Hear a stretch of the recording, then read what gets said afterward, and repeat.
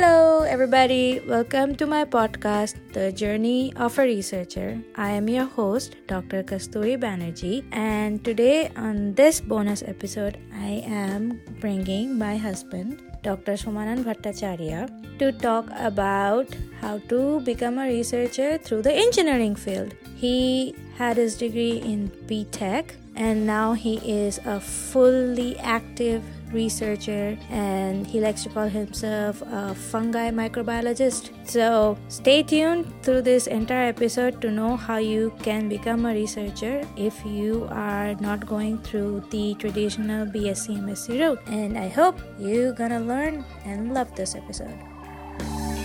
How are you? I am fine. How are you doing? I'm tired. Okay. But I'm excited too. You know why? To interview me? Yes. To interview you. Is this an interview? I don't know. You just told that it's going to be a really formal interview. That's why I'm prepared with all suited and booted. I thought we were going to have a chit-chat. As you wish, you are the host. Ah, that's true. Let's start with a chit-chat. Okay. So, ladies and gentlemen, and all my lovely listeners, today we are doing a small bonus episode with the one, the only, my amazing scientist husband, Somanan Bhattacharya, PhD, or Dr. Somanan Bhattacharya. Which one do you like? I would rather prefer PhD. Okay, Somanan Bhattacharya, PhD. Because if you say Dr. Shomanan Bhattacharya, people tend to get confused between a real doctor and a PhD doctor. Yeah, we are kind of the pseudo-doctors. We are more behind the scenes, but we are still performing what a real doctors do. Okay. So, how is your life going as a researcher? Well, as a researcher, so far I am enjoying my life. I always wanted to be a researcher, and I am the researcher now. True. Do you like research? Or let me reframe that. What do you like about research? Well, research is like something you search for every day, which is novel. Nobody has done it before. So it's kind of interesting that each day you experience something new. It doesn't matter whether it's a positive or a negative thing. But Yes. you really research a new thing. We research and then re-research and then we re-research, and we call that based on our previous literature search. This is known and this is what is not known. And now we're trying to answer that. Yes. And each research article you guys see on the internet is novel, actually. True. There's no repetition, there's nothing. We call them plagiarism if we repeat. But usually there are really low amount of repetition in research. Yeah, and if you are unfortunately caught with that kind of an allegation, yeah, you are in a lot of trouble. Like a lot of trouble. Well, there are many plagiarism software to prevent yourself from getting... Here's a cool thing about my husband. So, I studied in ICER and I came into research through a very, I will say, common trajectory, because I did my bachelor's, master's, the BSMS from ICER. That's where I got exposed to scientists and science and research. And then I did my PhD, and now I'm officially a researcher. But he didn't follow the same trajectory, right? Yes. Yeah, so he started off as a biotech engineer, right? In B.Tech in bioengineering. And then he came to US to do his master's and then into PhD. So a very common question, or we'll say confusion a lot of people have, is that why will somebody who goes into engineering college will come into research, because you can make so much money as an engineer than as a researcher. So who was your inspiration scientist wise? Well, my inspiration has always been Abdul Kalam. But even in engineering, you do research. There are many engineering fellows who go and pursue M.Tech and PhDs. Like the professors in engineering college, they have mostly pursued PhDs. And if you have a PhD in any field, whether it's in engineering or medicine, you perform research. You publish papers. Even electronics engineering PhDs publish papers. They do novel stuff.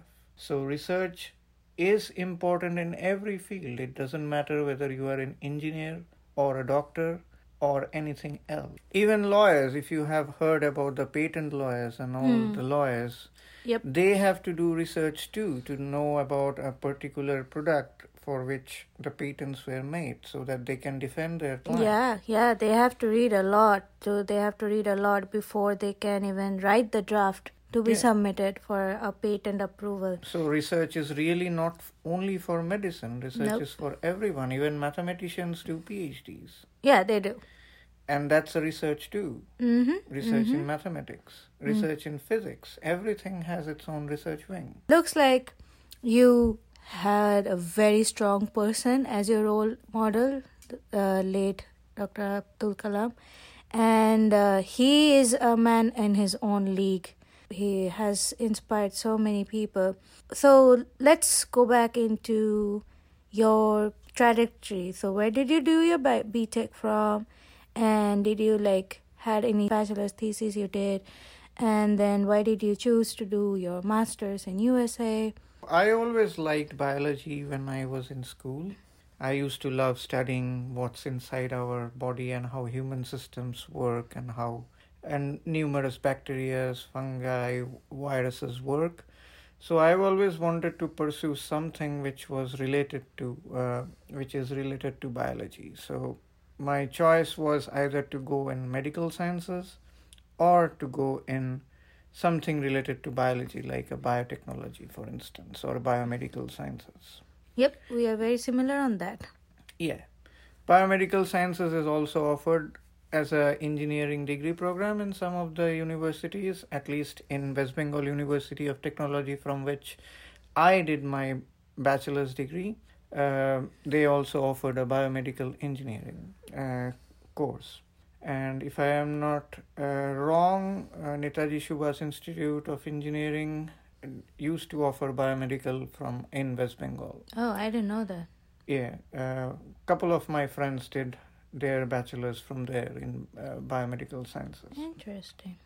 So then after giving my joint entrance examination, which is the entrance to get into engineering colleges in West Bengal. We all gave that. I ended up in Heritage Institute of Technology, which is under West Bengal University of Technology, and I am not sure whether they have changed the name of West Bengal University to something called Maulana Abul Kalam Azad or something. They keep on changing. But it used to be West Bengal University of Technology, and Heritage Institute of Technology used to be the second most important institute after after IEM. I forgot the full form of it.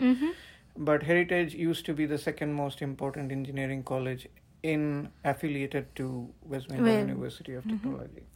So I started doing my biotechnology B.Tech. The first year was similar to any other engineering courses. We had to read and study all the other engineerings like computer science, chemical engineering, electronics and communication. Even had to deal with some programmings that software people do. But from our second year onwards, we were into the core subjects like the microbiology, genetic engineering and all those stuffs. But since I was from an engineering, I was going to earn an engineering degree, our biotechnology was kind of fused with chemical engineering.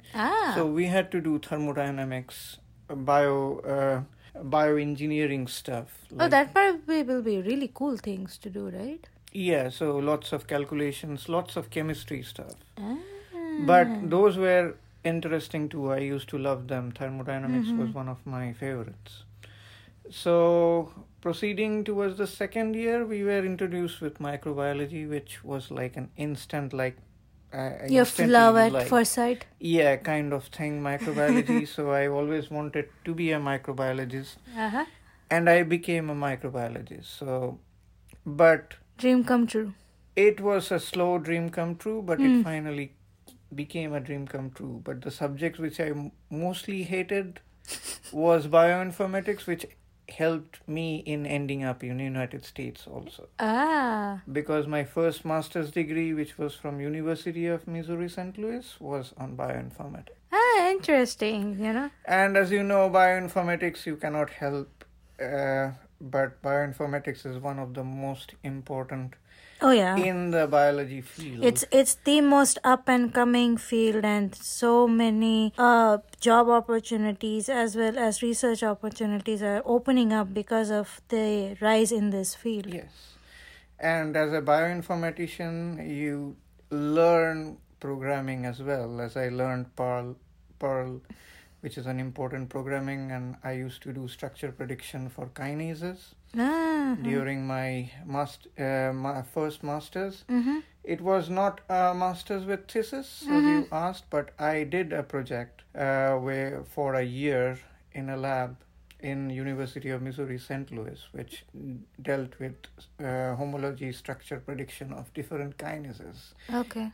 And including the funny part is we could, with that software, we could even predict the kinases as back as to those present in dinosaurs. Wow, that is so cool. Because the kinases were like so conserved. It hasn't modified. Evolution. It hasn't evolved that much. Yep. In these millions of years. Yeah, it's interesting how much nature loves some of its proteins and mechanisms and reactions. Like, it's like, I'm not going to move a single molecule away from the traditional one.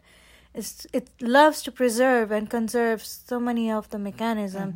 And it has helped because so many pathways and understanding, especially when it comes to developmental diseases and developmental challenges, have been studied in models like Drosophila, fruit flies, tadpoles, which has nothing to do. I mean, kinases are like the backbone of cell signaling. Yeah, that's what I'm saying. Kinases and phosphatases. What's that thing our boss says? That nature does not love to change too many things. It loves to use the same principle, just improve it slightly based on organism to organism. I love that quote. So, quick question. Did you get any research experience during your bachelor's time? Yes. So, during our second year, so it wasn't like a compulsory thing. Only thing was compulsory was to do a internship in the fourth year.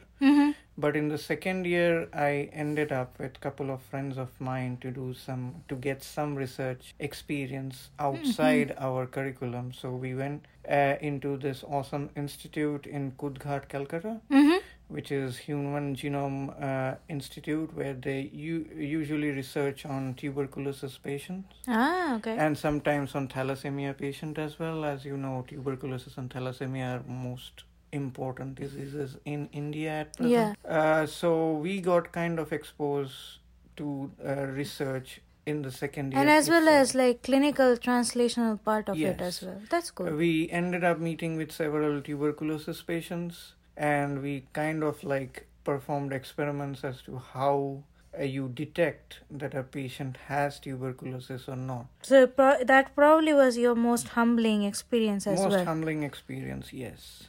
Yeah. So you come on and like hands-on experience as to how TB can affect you. I mean, TB can affect people. And still is one of the most dangerous diseases in the world. And with the advent of multi-drug resistant TB, it's even getting out of control.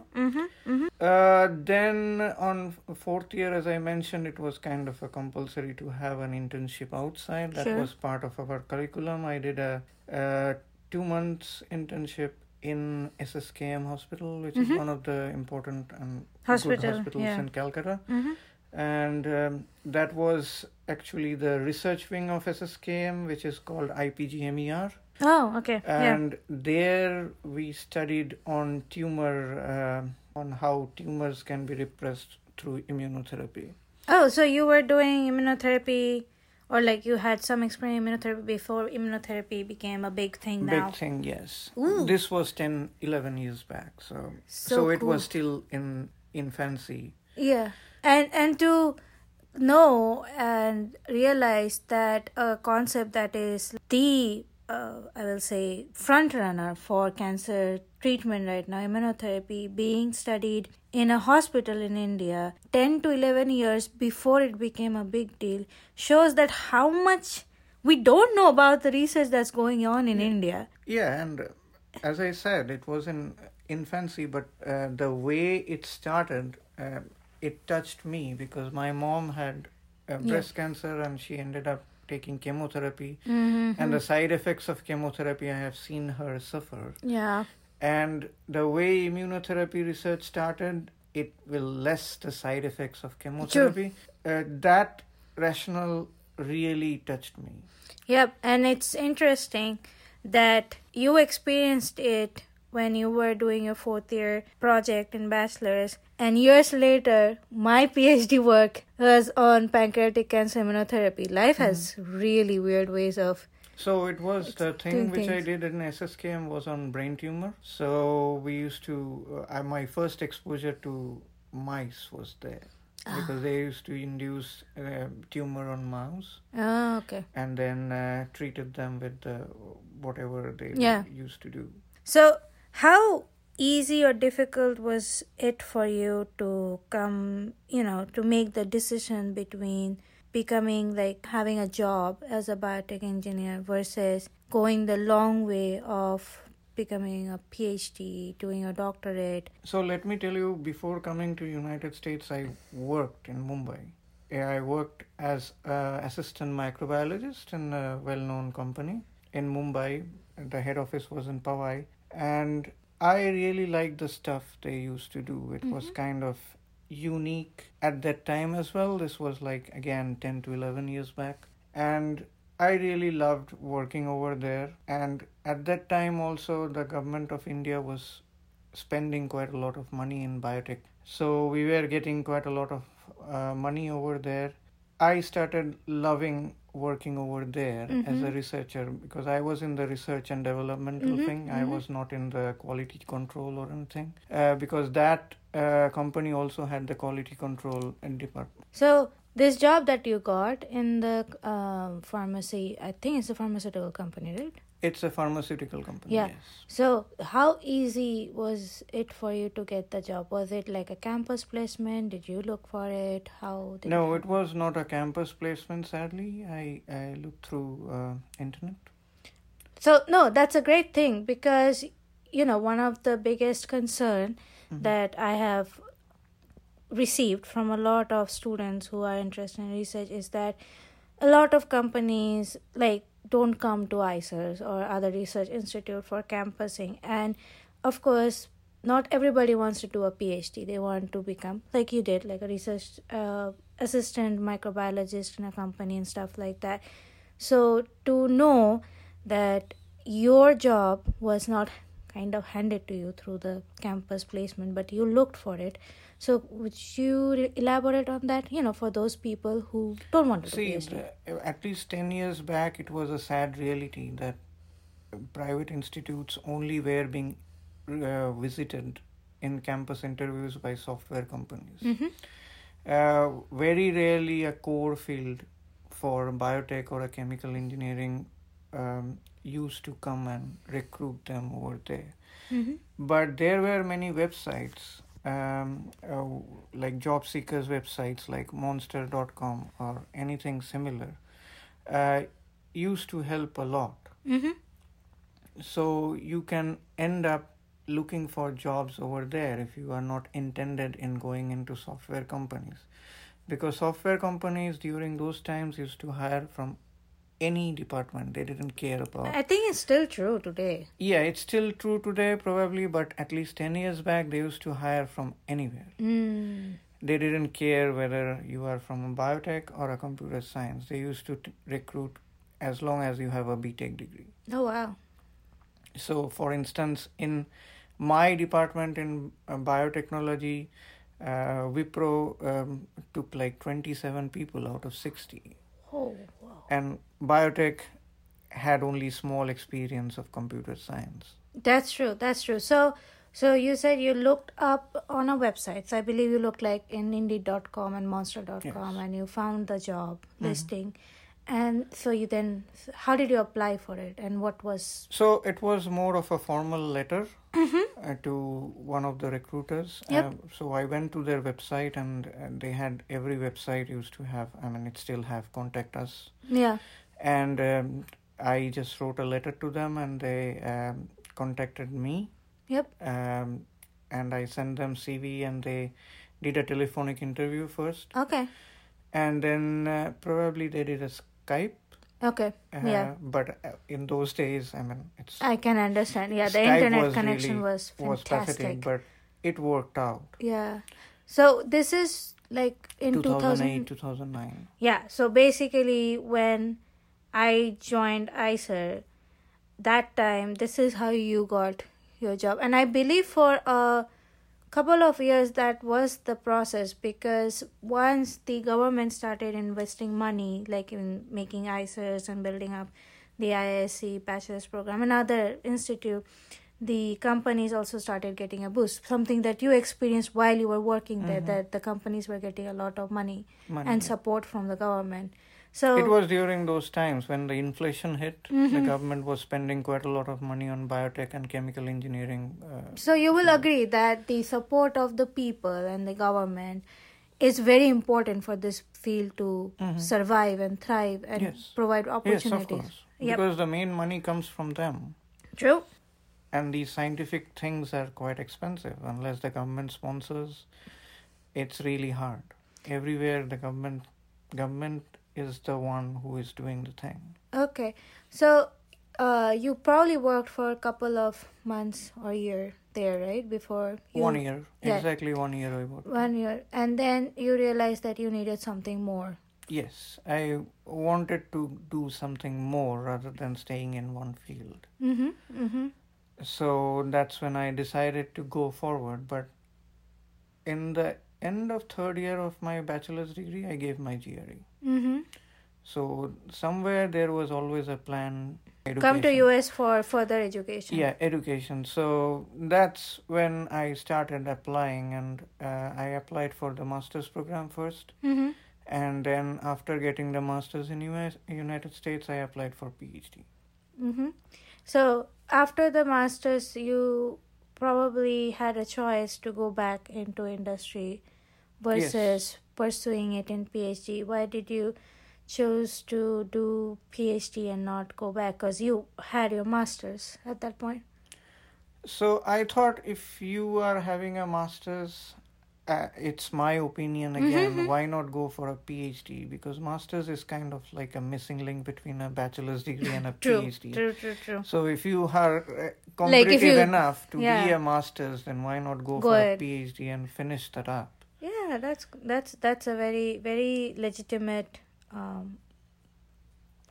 that's a very legitimate viewpoint, and that's completely understandable.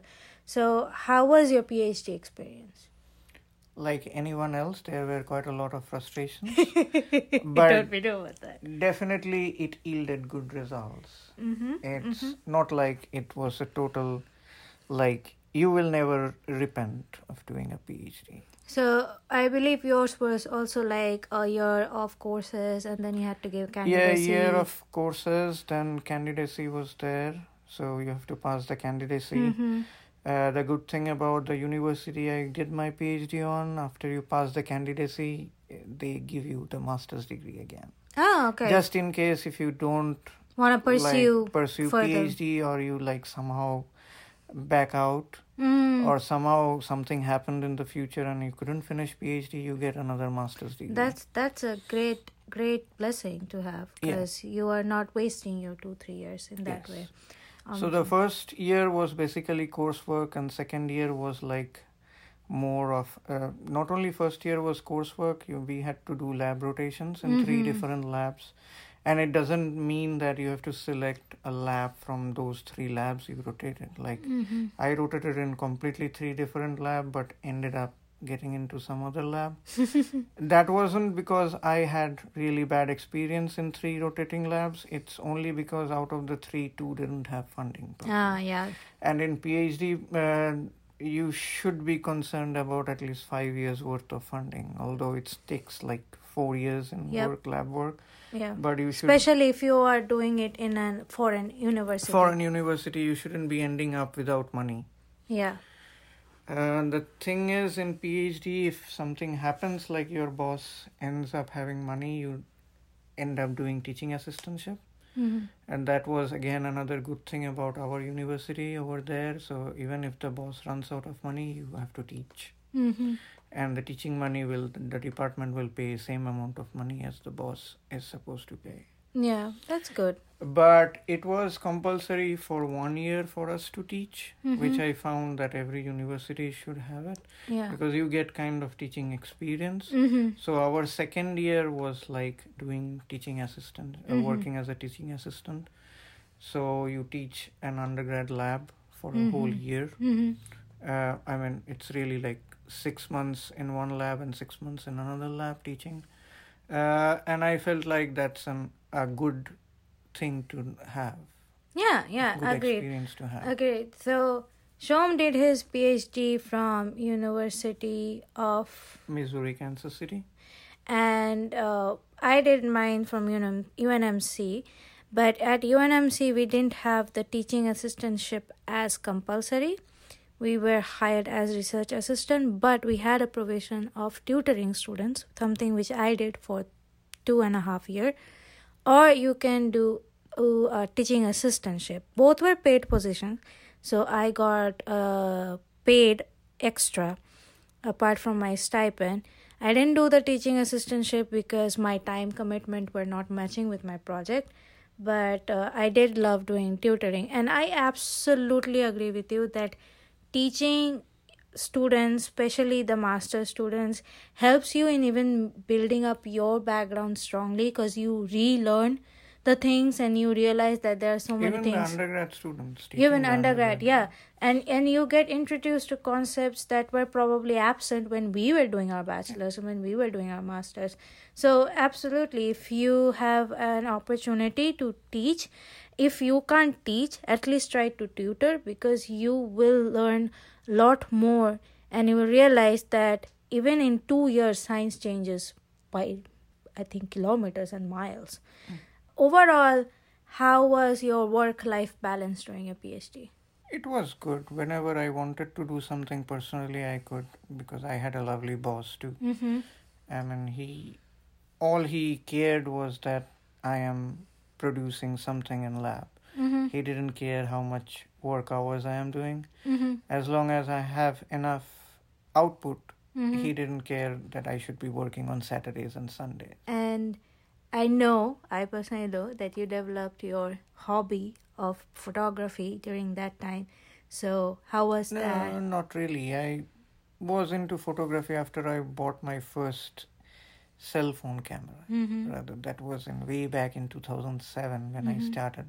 But it was definitely at its peak during my PhD. So basically you were like Monday to Friday lab, and then on the weekend, let's go and click some nature.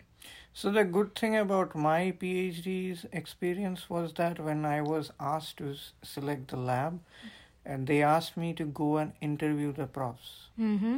So it was kind of like a double And it's interview absolutely important. which worked quite a lot. Yep. Because as I said, it wasn't compulsory that you should be selecting from the 3 labs you rotated. Mm-hmm. You can select from anyone. So I ended up selecting my boss, my True. previous boss.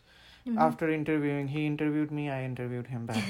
So it was more of a conversation as to what, and I know it was kind of weird conversation because it was not an equal conversation. The person I did my PhD on, he was at that time also the dean of the School of Biological Sciences, so he had enormous experience. Of course. But I believe when I had the same, we didn't have like you get to full on interview your mentors, but we definitely had like we were required to have a one-on-one session with the potential lab, and there were supposedly some questions we were asked to ask. One of them was definitely funding. How will you support us financially for the 4 to 5 years of our PhD? The second one was, do you really want us to stay in the project that you're giving us, and how flexible you are to us opening and starting a completely new project, which basically happened with me. And I believe there was a part, because you're one of the paper that you published in your PhD is being reviewed by a couple of other journals because it was path-breaking and novel in that field. So yeah, these two questions are very important. And as well as, I think there should be one more question asked is, what is your expectation work-wise in the lab? Like, how much time commitment you expect a graduate student to do? Because it's important to know how your life is going to be for 4 years minimum, so that you know and break and balance your life. Also, it's important that not only you do one-on-one with the professors, you should also talk to the students of the lab. Absolutely agreed. Because they are the greatest reviewer of their bosses. So you should definitely talk to them know whom are you being committed for next 4 to 5 years. Exactly. It's like a marriage. You have to be in this committed relationship for 4 years, 4 to 5 years. You want to be having some control and peace of mind during that entire process, because science is hard. Yeah, and as I said, it depends quite a lot on the PI, the boss you are getting. Yeah. Like I have seen many bosses who turned out to be really bad. They won't defend their students during the committee meetings. They will just say you should be knowing that, and put them under the bus, throw them under the bus. But my boss was always in defensive mode. True. He always used to defend me. So after PhD, did you try exclusively for postdoc, or you were looking for other job positions as well? No, I exclusively tried for postdoc because I thought I need a little bit more experience to get into the job market. So that's why I was looking for either an industrial postdoc or an academic postdoc, which both would have given a similar, not similar, kind of similar experience. So when you were looking for your postdoc lab, let's just say, what was the most important question or requirement you had when you were looking for that postdoc position? Because there are so many labs, but you were not definitely applying to everybody, because that will be ridiculous. No. So first thing and foremost important thing, it should be that the research interest of the lab should match your interest. That's an important thing, because again, in postdoc you are committing for another 3 to 5 years maybe. Sure. So you are committing to a person for that long. You should be loving the thing you are going to do. So I would suggest that, since by the time you are looking for a postdoc, you are already quite experienced, and because you are almost getting a PhD, you should be knowing most of your field. So that's how you should be knowing. So what about you? What's the first most important thing you should be knowing? For me it was a little bit different, because I changed my field. You know that I was in cancer and now I am in infectious diseases. But I will say overall, through my master's to my PhD to my current postdoc, my general theme was immunology. I wanted to do my work in immunology because that is the base for any illnesses. If your immune system is messed up, you are going to get sick. Your body will not be able to overcome the disease. It doesn't matter what is making you sick. If it's cancer, if it's diseases, if your immune system is not doing its job, you are going to suffer, and a lot of time you're going to die. So that has been my overall quest or search throughout all the projects I did. But when I was doing my immunotherapy work, I realized that I needed a little bit more deeper foundation in immunology. And the best way to get that was doing a project in infectious diseases, because that's where the birth of immunology truly happened. That's where people were understanding all the how B cells works, how T cells work, etc., etc. They were all trying to understand with respect to infectious diseases. And as they got more and more understanding, they tried to apply to other fields like cancer immunotherapy. So for me, it was a more smarter or easier decision to go and change into a field where I get to do more in-depth immunology and get my foundation stronger, and then go back and basically explore what are my options work-wise, than just stay in cancer immunotherapy where I feel like I still don't know enough to build a project of my own or like branch off on my own. So it was definitely a very, I will say, interesting as well as difficult time. But as you said, that one of the important thing was how are the people in the lab feeling with the project, because there are also so many different types. The main thing was I knew that the lab is doing more immunotherapy, like antibody research. So that was something I wanted to really learn. And then I heard you talk about your boss. You were very, very, very satisfied with her. And then I talked with other people. They were very satisfied with her. And I love the fact that when we had our interview, she asked me, where do you see yourself in 5 years? And what do you want to take from this lab? Which was something very important for me, because I knew at the moment that she was thinking about my future. So that is something you want from your mentor, because she has already reached where she is right now, but she is more focused on where I want to go. So I think the balance of the work that already was proposed and the content and happiness of the people working under her and the conversation I had with her was definitely the main reason why I'm doing postdoc in this field and in this lab. Yeah, also you should be looking at the funding as Yeah, well. definitely. Funding is another important thing. As I said, you are committing for 3 to 5 years. Yeah. And in postdoc, the funding is extremely really important. So, yeah, and I don't think for postdoc usually the hiring advertisement is given if there is no funding in the lab, because this is more of a job than a training. Sometimes they have funding for 2 years. Yeah. So and they mentioned that during the hiring time, so you know exactly what to happen or like what to expect if you choose to have that job and stuff like that. So how is your research going right now? Research is going like research should be. It's again researching every day. Are you researching your fungi? Yes. And I am loving it so far. It's, as you can say, it's like a new experience every day. Yeah. But it's worth it to do. That's great. And congratulations on being inducted in Sigma Xi. How was that experience? It was really great. I still am honored as to who nominated me. I still don't know. But someone has to nominate you to be inducted into Sigma Xi. So I am still on the lookout. If the person is listening, please come forward. And where do you see yourself in next 2-3 years? Because now you have all the experiences that you were looking for. See, my next goal is to go into industrial job. Mm-hmm. So I plan to go and look for a job in the industrial field. Mm-hmm. Doing research and development in industry, designing drugs for the fungal diseases, which I am right now working on. Mm-hmm. So I mostly work in molecular mechanisms behind drug resistance in fungi.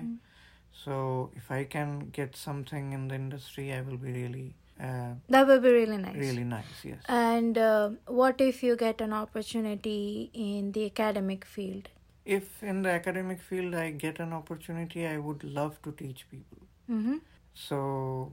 You want to inspire new minds, younger minds? Yes. But my last, but not the least, of course, the thing will be to set up a lab of my own. Never say never. Yeah, that's never say never. Never say never. You might have to do that. You never say never. Yeah, so if you have to give an advice to a student who is unsure but loves science and wants to become a researcher, what will that be? Well, just go what your heart says. If you really want to pursue your knowledge in science, go for PhD. But just don't go for PhD for the sake of getting a doctorate degree. Just love the subject and go for PhD, because PhD is hard. It's the highest level of degree so far we know, and it really makes you work hard to get it. Yeah, it transforms you. So just don't think like to get that doctor written in front of you, just don't dive into PhD. If you really, really love research and really, really love science, you should definitely go for PhD. And what is your viewpoint about someone who wants to do research but doesn't want to do PhD? How should that person? That person can still pursue with a master's degree. They can go into research. Yeah. They can become basic scientists. Yeah, and with your experience that you had, something I didn't know, the fact that you were able to find an employment through yourself without a campusing help and support from your university suggests that there are jobs available, and yes, if you look for jobs, it and you're a good fit for it, yes, you can actually find a job. So yes. no, don't need to worry, you will be if employed. you just don't get like too much into glamour with the software engineering part.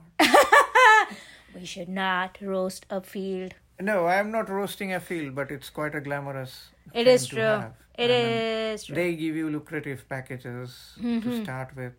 But if you really, really do love science, then proceed forward. You will get the benefits. Yeah, you will definitely find companies, job openings in pharma companies or biotech companies, and you can basically look for the job that you want, get interviewed, give your best shot, and there is a good chance you will get it in the end.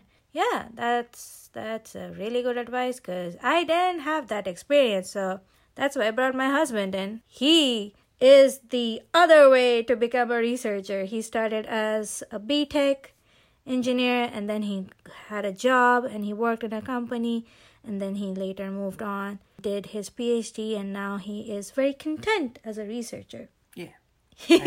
Yay. Okay, so that was a small bonus episode that I wanted to do, because I know a lot of people wants to know what to do after finishing their bachelor's or master's from anywhere, and I thought that this alternative perspective will help everybody, and it's always nice to talk to you because you explain things really well. I think you touched on the GATE and everything. If you are a B.Tech, you go for M.Tech with GATE.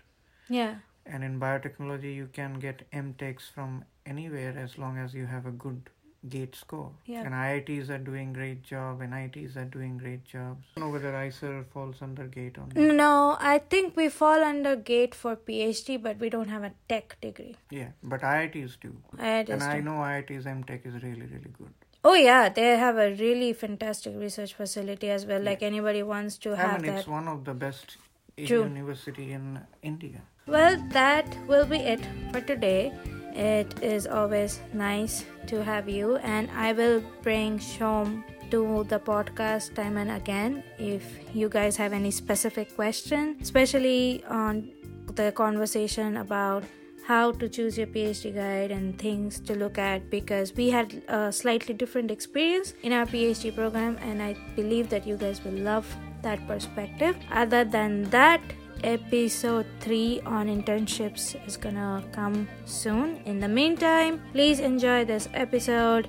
If you have question, you know where to send it to the Facebook page of my podcast, The Journey of a Researcher, and please like the page, rate the page, review the podcast on all the platforms that there is, iTunes, Google Podcasts, Spotify. And if you don't have any of those and love YouTube, this episode will also be available on YouTube. So please be a part of the family, subscribe to the channel so that you can avail them. And I will see you guys the next time. Bye!